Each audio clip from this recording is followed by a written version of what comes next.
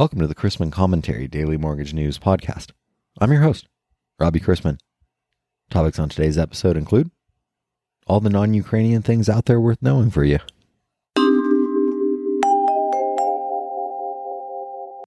Today's podcast is brought to you by SimpleNexus, an nCino company and award-winning developer of mobile-first technology for the modern mortgage lender. From point of thought to post-close, SimpleNexus helps borrowers and lenders traverse the homeownership journey together from any device. To learn more, visit simplenexus.com.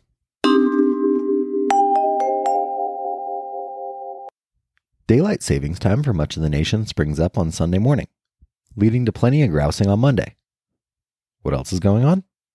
Please listen carefully as our menu options have changed. We've all heard that recording countless times when dialing a business. As an industry, our menu options have changed, or at least shifted.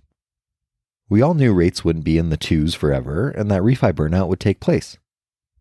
In our business, lenders and MLOs continue to pivot to a purchase-centric focus. Independent mortgage bankers are warily watching CRA developments around the nation, which are spelled out in the MCT review, for any of you wondering if I actually have a day job. Oh, and we are headed for an inverted yield curve? Due to the work-from-home shift, a survey shows nearly 19 million more people want to move. The rise in oil prices and the flow of money is causing Texas laborers to move from building houses to working the oil rigs in the Permian Basin. Wealthy Russians are flocking to Dubai as the West tightens sanctions. Tesla orders are surging. And over a longer period of time, the gap between the haves and the have-nots is continuing to widen given the appreciating housing market. For the links to those stories, as well as the latest employment opportunities and lender and broker products and services, visit robchrisman.com.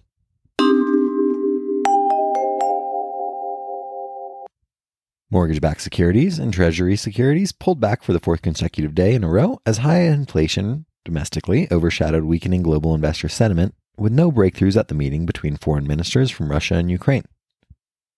Inflation at the consumer level accelerated to 7.9% year over year, from 7.5% in January, with food, shelter, and energy being the biggest contributors to the increases. Food prices, including My McDonald's Happy Meals, rose 8.6% year over year, which was the biggest jump since 1981. The day's $20 billion 30-year bond reopening yesterday was met with much stronger demand than Tuesday's sale of 3-year notes and Wednesday's reopening of 10-year notes.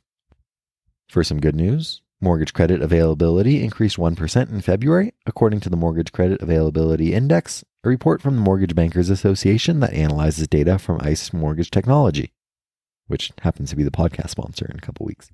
Credit availability increased to its highest level since May 2021, driven by growth in jumbo loan programs, as well as those that include allowances for ARMs and expanded credit score and LTV requirements, said Joel Kahn, MBA's Associate VP of Economic and Industry Forecasting.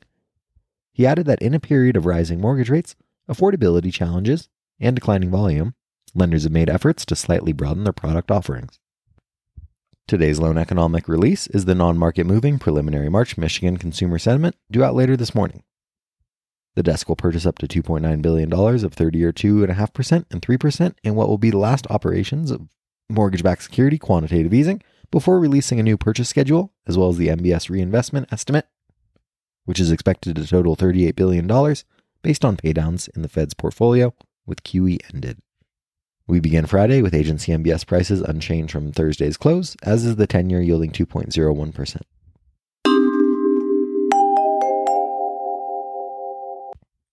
Let's wrap up with a joke and some housekeeping. Maybe you heard the story about the young business school graduate who was asked at a job interview what his biggest weakness might be. Honesty, the young man replied. To which the hiring manager then said, "I'm not sure honesty is a weakness." After hearing that, the 20-something said, "Who cares what you think?"